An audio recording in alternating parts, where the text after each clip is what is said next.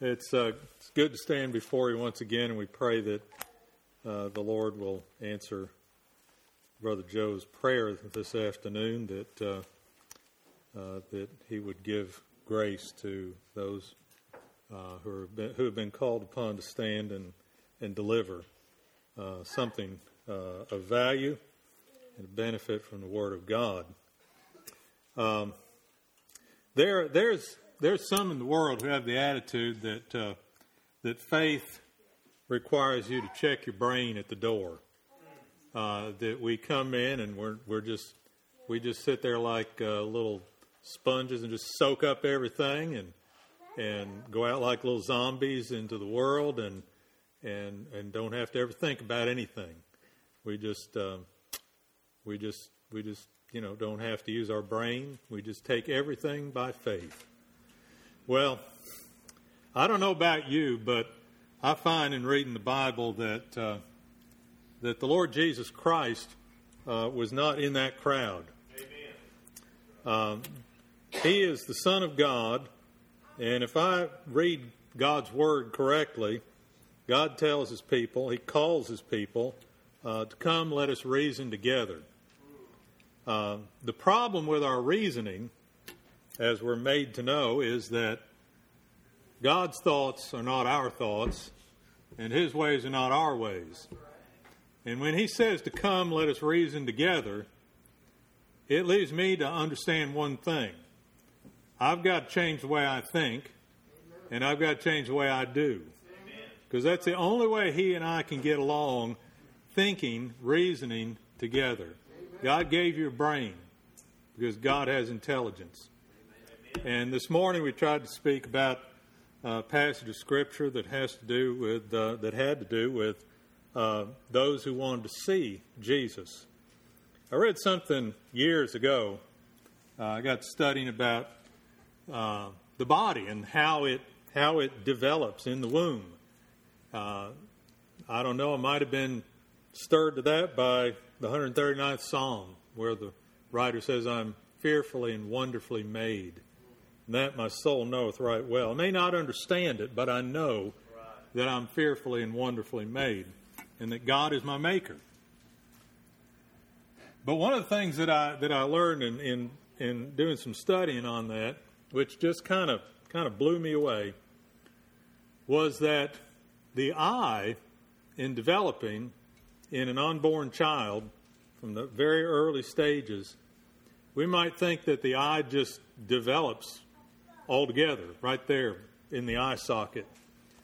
What I found out was, and others, if they want to contest it, that's fine, but I just love the picture of this, that the lens of the eye and the outer part of the eye develops from the skin. And the actual retina and the optic nerve and everything grows out from the brain and matches up with that. That's to be fearfully and wonderfully made, wrought. But what I was impressed with the most was that it's kind of the same way with the ears.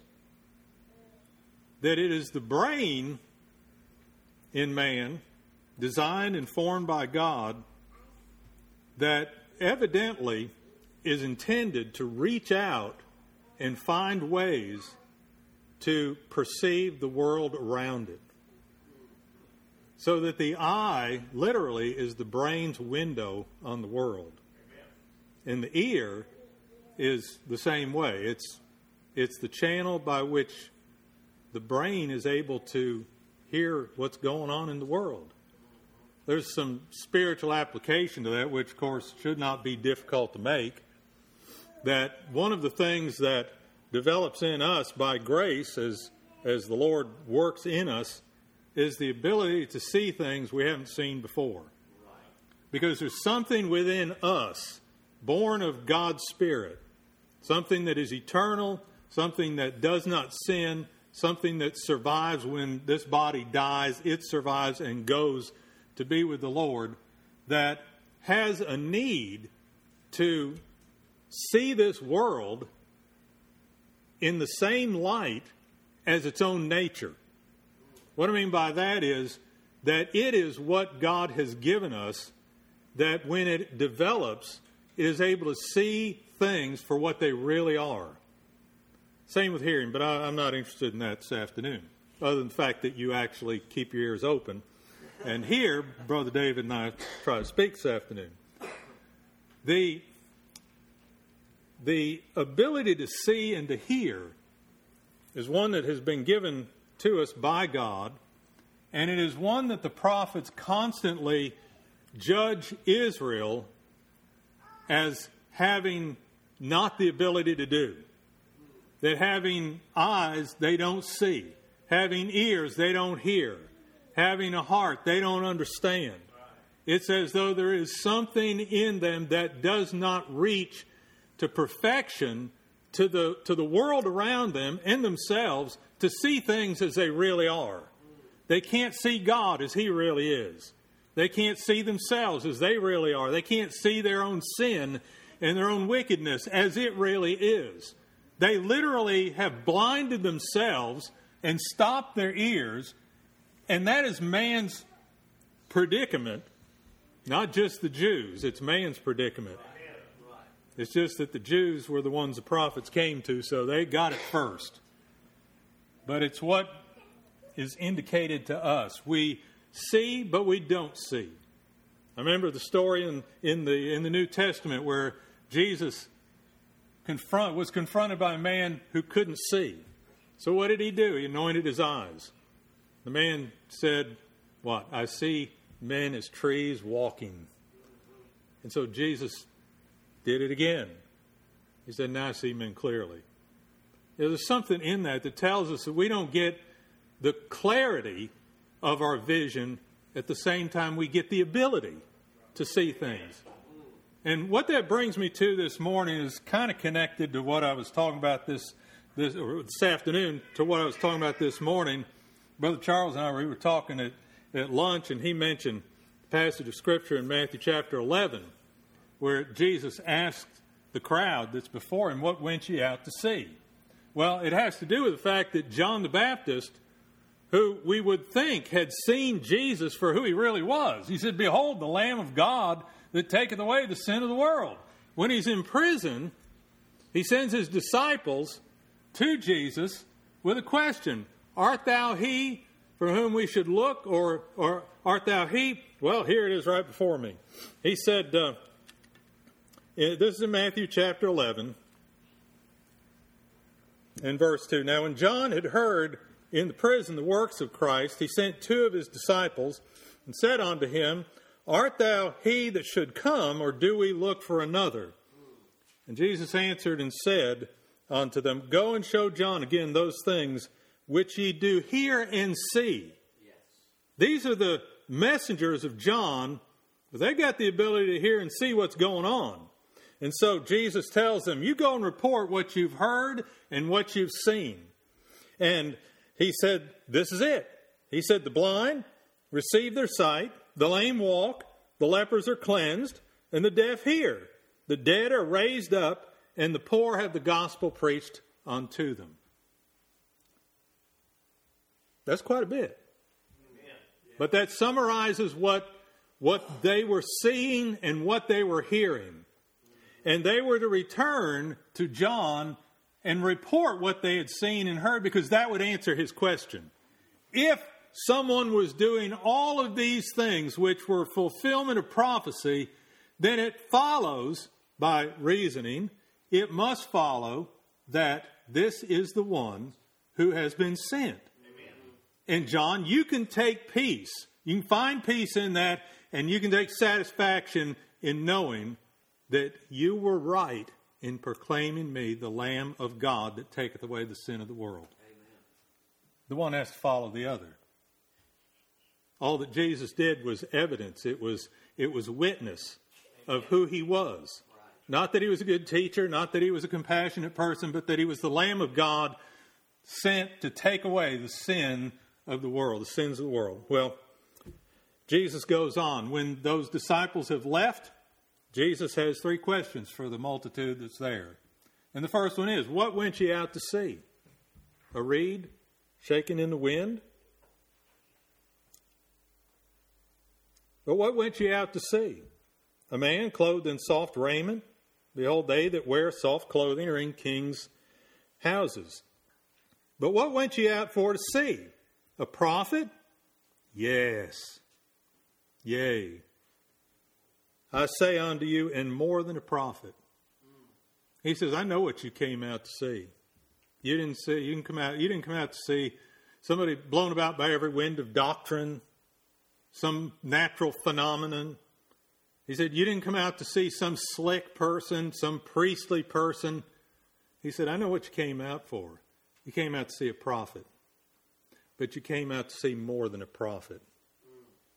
You came out to see more than a prophet.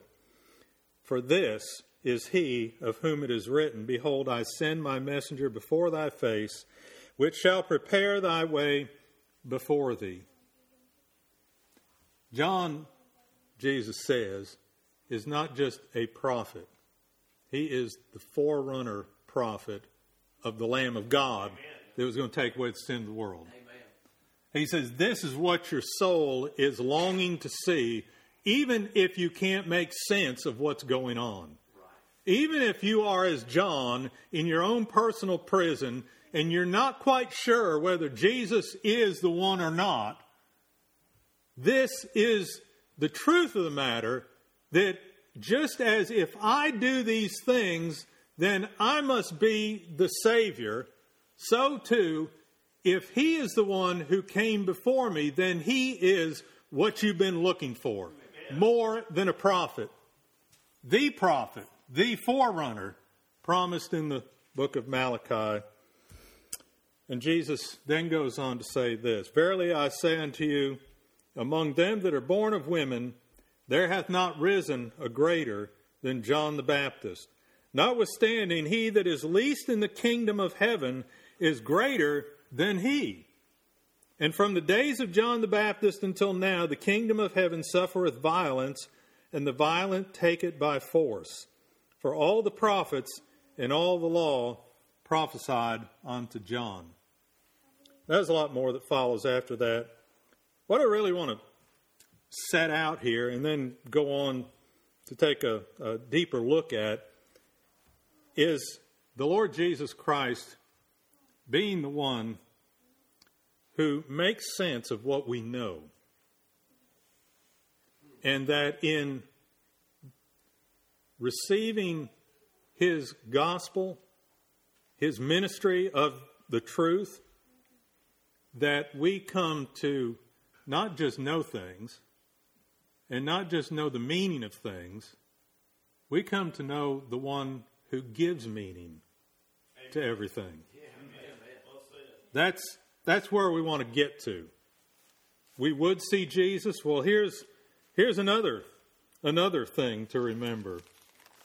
And hopefully it's true of all of us. We don't want to just see Jesus. We want to know Jesus.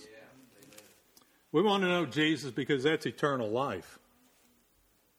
Those are Jesus' words. This is eternal life. They should know thee, the true God, and Jesus whom thou hast sent. That was the Lord's prayer.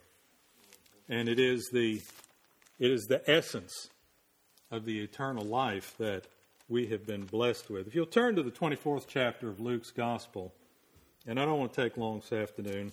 You know you're in trouble when a primitive Baptist preacher says he doesn't want to take long. But, we're all honest about our intent. It's just how things work out that kind of leaves egg on our faces sometimes. To be short, the day of the resurrection, in this chapter, you have the two men, Cleopas being one of them, and they're on their way down to the village of Emmaus. And as they walk, something very strange happens. We begin reading in the 13th verse of that chapter. Behold, two of them went the same day to a village called Emmaus, which is from Jerusalem about 80 furlongs. I believe that's about 7.5 miles. And they talked together of all these things which had happened. Man, they were witnesses to history. They were in a position that we've never been in. because they were right there when all of this was happening. And what better thing could they do for 2-3 hours of time on a day that was so mysterious from beginning to end? Because it all had to do with the resurrection of Jesus and the appearing to different groups of his followers, and the ending of the day was a church meeting right there in a closed building where the guest of honor didn't have to come in the door or climb in a window. He just appeared in the midst. But these two men during the day are walking to Emmaus, and it came to pass, as they talked about the things of the Lord, as they communed together and reasoned, Jesus himself drew near and went with them. I've always marveled in that passage of Scripture at the inability of his disciples to be able to discern who he was. Yes. I mean, he's there, but they don't know it's him. Right. Do you think there are those times when Jesus draws close to us and we just don't recognize that he is the one who's present? He's the one who's there. And I don't mean some mysterious glow-in-the-dark kind of appearance of a ghost or a spirit or anything. I'm just talking about during the day. There are times when, unbeknownst to the people who I've met and who have spoken to me, they've told me something, and it's just as good as if the Lord told me. Because they didn't know that what they had said had significance to me. I don't know how it is with you, but I do believe there are times when our sight is so dim, for whatever reason, that we have trouble perceiving what's really going on around us. Their eyes were holden. That means they couldn't see. They couldn't know him. And he said unto them, what manner of communications are these that you have one to another as you walk and are sad? I love the Lord's perception of our state of mind and our state of heart. We may be talking about things that are important, but really what's coming out of our heart? Well, they were sad. They had reason to be sad. They had reason to be sad from their perspective, not from the Lord's. So Cleopas, the one who does the speaking, he has a strange response, sort of, towards this man who is Jesus, risen from the dead, whom his eyes cannot discern is the risen Lord, and he treats him as something of an idiot. Do you not know what's happened in Jerusalem? Where have you been? How can you have come down the same road we're on, from the same place we came from, and you don't know what's been going on? And so he launches into a summary of all the things. He knows things. And he says true about all these things. He says that the things concerning Jesus of Nazareth, which was a prophet, mighty in deed and word before God and all the people. That's true. He knows that. And how the chief priests and our rulers delivered him to be condemned to death and have crucified him. He knew that too. He knew who the guilty parties were. He knew who the innocent victim was. He says, but we trusted that it had been he which should have redeemed Israel. Well, that's his hope. He knows his own hope. Right. And you know your own hope. And the problem that Cleopas has here is that the hope that he has is not fully realized because he doesn't understand the meaning of things, nor does he understand that standing right next to him is the one who can make sense of all that has happened and set him in a place where he can know joy instead of sadness. Amen. Now, Jesus goes along with them. Cleopas, he says, beside all this, today is the third day since these things were done. Yea, and certain women also of our company made us astonished, which were early at the sepulchre. And when they found not his body, they came saying that they had also seen a vision of angels which said that he was alive. All that's true. He knows these things. And certain of them which were with us went to the sepulchre and found it even so as the women had said, but him they saw not. These are all the things he knows. Now, you may have been in the church a long time. I know people, you know people, maybe outside the church. You think we're greatly blessed to be able to not only know, but to understand and also to know Jesus. That's the greatest blessing there is. There's others who I believe are children of God and know some things, but they don't know the meaning of the things. Amen. For instance, they know about grace, but they don't really know the meaning of grace. Yeah. And we could go on, make up our own list of all the things. And maybe we were there one time. You know, we were in that position too one time where we knew a few things. We didn't understand the meaning of those things. Jesus then says to him, "O fools and slow of heart to believe all that the prophets have spoken." You know, it's easy to believe the prophets and the Word of God when we can see things unfolding in a way that we understand. That was easy for Cleopas. He could see the miracles. He could hear the teaching. He could see Jesus interacting, doing all the things. He could even be there during the time when Jesus went to the cross. He could see all these things. He could know all these things. But the only thing his knowledge brought him to was the place where Jesus called him a fool and slow of heart to believe. Wow. Because when the time came to put his knowledge and his faith together and stand on it in the face of the greatest trial there was, seeing Jesus die and not understanding that that's what he came to do, or that he was going to be raised from the dead after it was over. He responded in sadness rather than in joy at hearing that Jesus had risen from the dead. It's hard for us to imagine that. But we're not a whole lot different than Cleopas and his friend were. There you go. Yeah.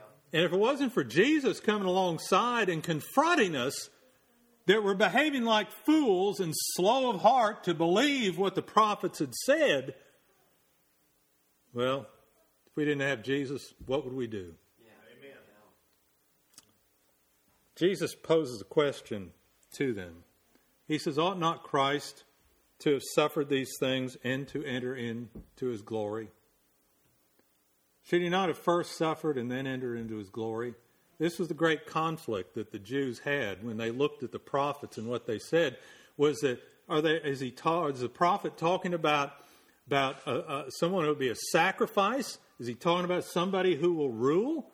Are there two different people here? Are two different servants of God? No, there's just one. Amen. Who does both. It's why the Gentiles and the Jews had such incredible trouble comprehending and laying hold of the simple declaration that the Savior came to suffer and then to enter into his glory. Mm-hmm. And here are these two men who are confronted by the same situation. Well, I love 27th verse. I just wish I'd have been there to write down what it was that the Lord had to say. Amen. Because Jesus taught a lot, and there are times when he teaches at great length, like John 14, 15, and 16, all about the Holy Spirit. But I'll tell you this one right here where he's preaching about himself, and he begins over here. Let's just turn over here to page 1. And for the next couple hours, 3 hours, however long it took, he's just walking along, going from one text to another, from one book to another, from one prophet to another. And he's pulling out a scripture here and a scripture there. And he says, beginning at Moses and all the prophets, he expounded unto them in all the scriptures the things concerning himself. Man, if I stand up here and preach myself, as Paul said, if I preach myself, you don't need to believe me. Don't listen to what I say. But if I preach Christ with the authority of the Holy Spirit, then you need to listen. Amen. And that's the way it is. If we preach ourselves, what have we preached? Just pride and arrogance. Right. If I preach some other human being, I haven't done anything more. But we're here to preach Christ. That's what he did. And he had the it was appropriate and right for him for these two men to preach the Word of God to them in order to make sense of the things that they knew. They didn't need more knowledge. What they needed was for that knowledge to be rolled up and brought under the interpretation of the Word of God in a way that made sense of what they knew. Amen. Now, it only gets better. Because as they go along, they approach Emmaus and they constrained him. He's done them a wonderful blessing, is he not? Yes. And so they are going to do him a little blessing. And they constrain him to stay and to spend the night with them wherever it is they're going. And so he does. Came to pass as they sat at meat, or as he sat at meat with them, that he took bread and blessed it and broke it and gave to them.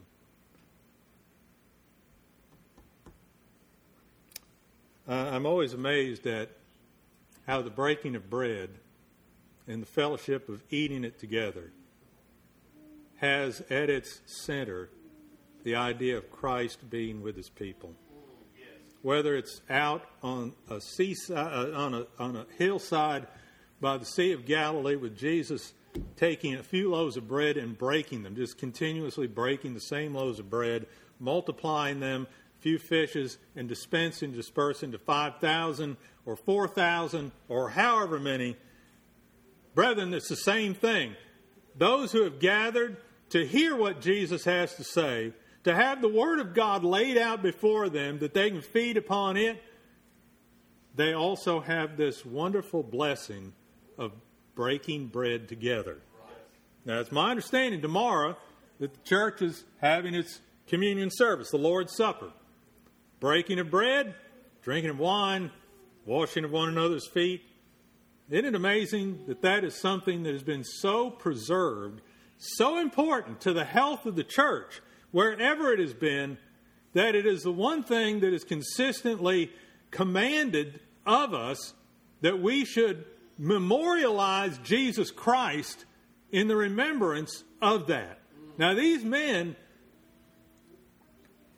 they invite Christ into their house, their home, their dwelling. And they do the normal thing. They bless the bread, they take the bread, they break the bread. And Jesus does them an even greater blessing here, because he reveals himself to them.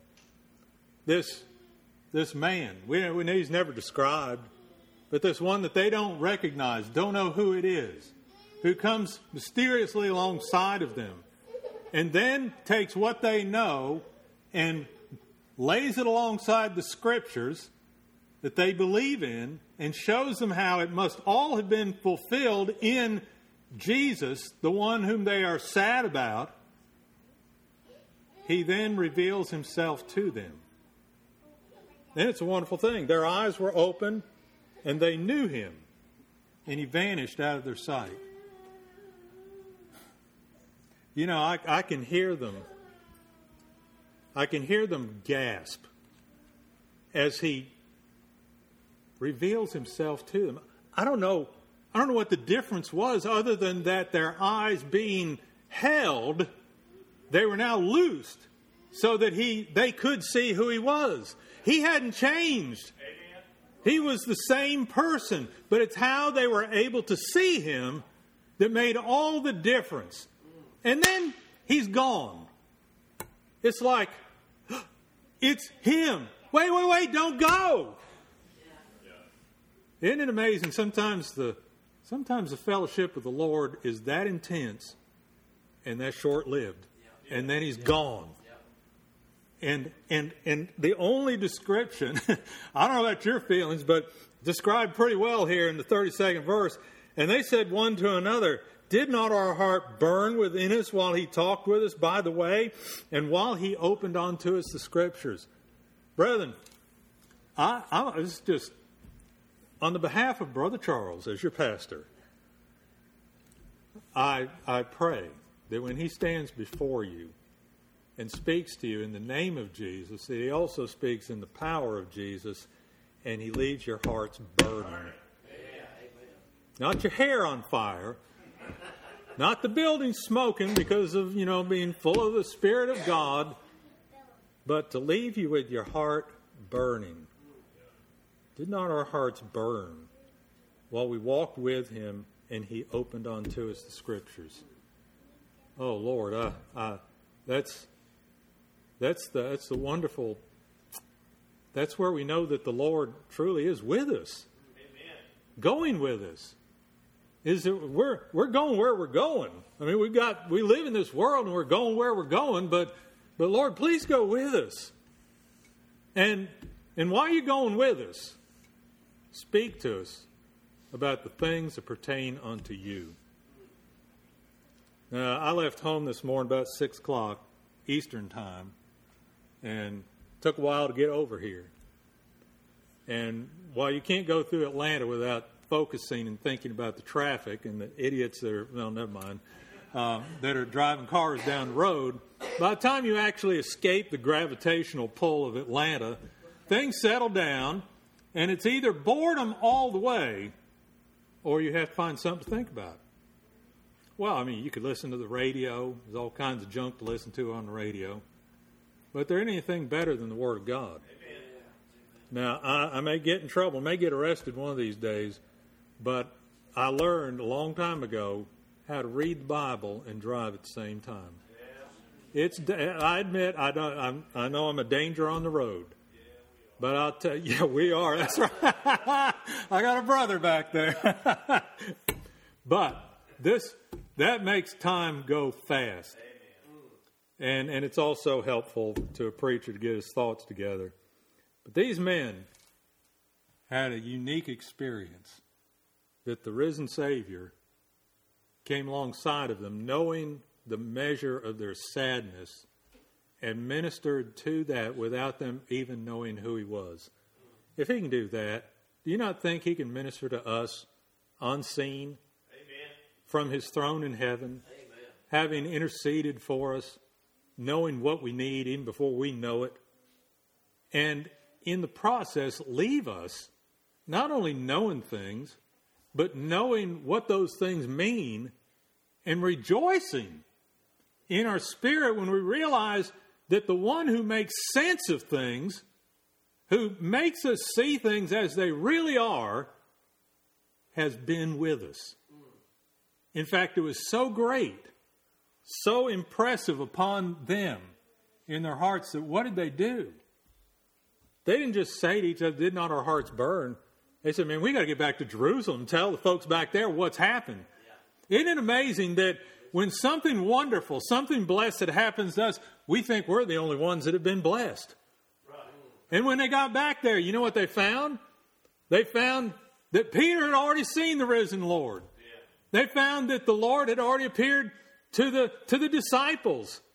They found that they had all gathered together, and they weren't so much hiding at that moment, I don't think, as they were rejoicing. Amen.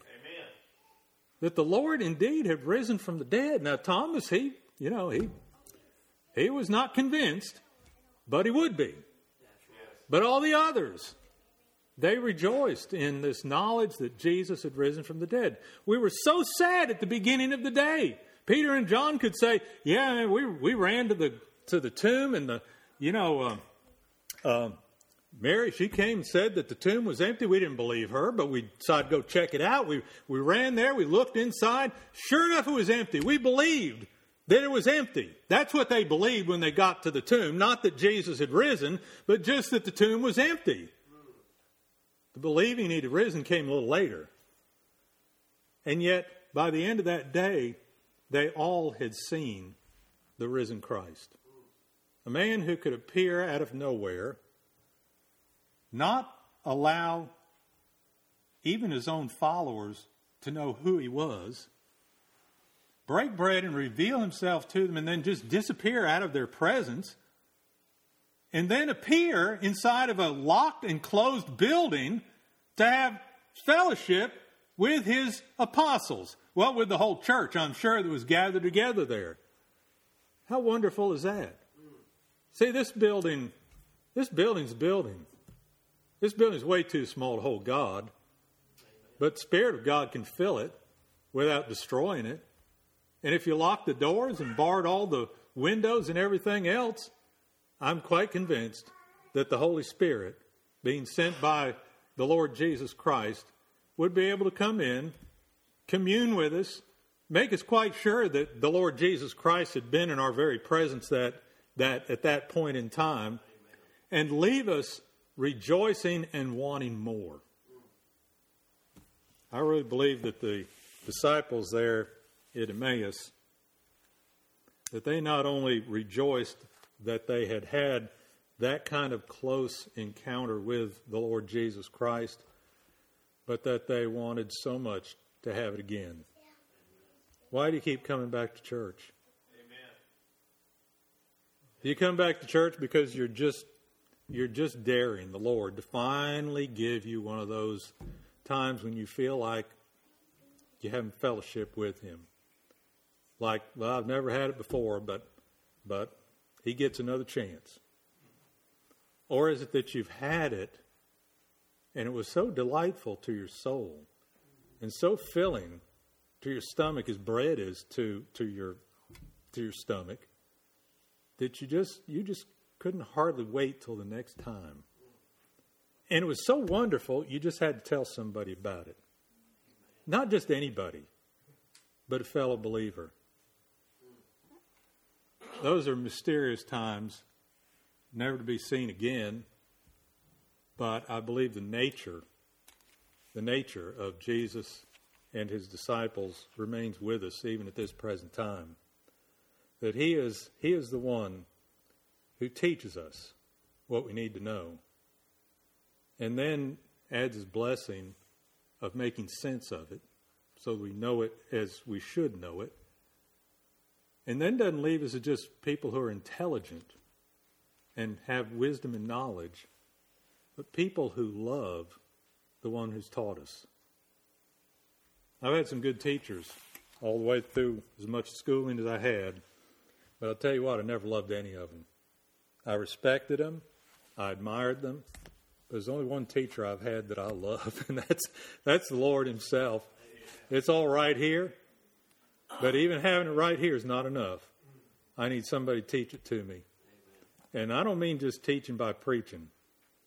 I need that so it makes sense of things. But the more it makes sense of the few things I do know, the more it points me to the one who is the very sense of all things, the Lord Jesus Christ.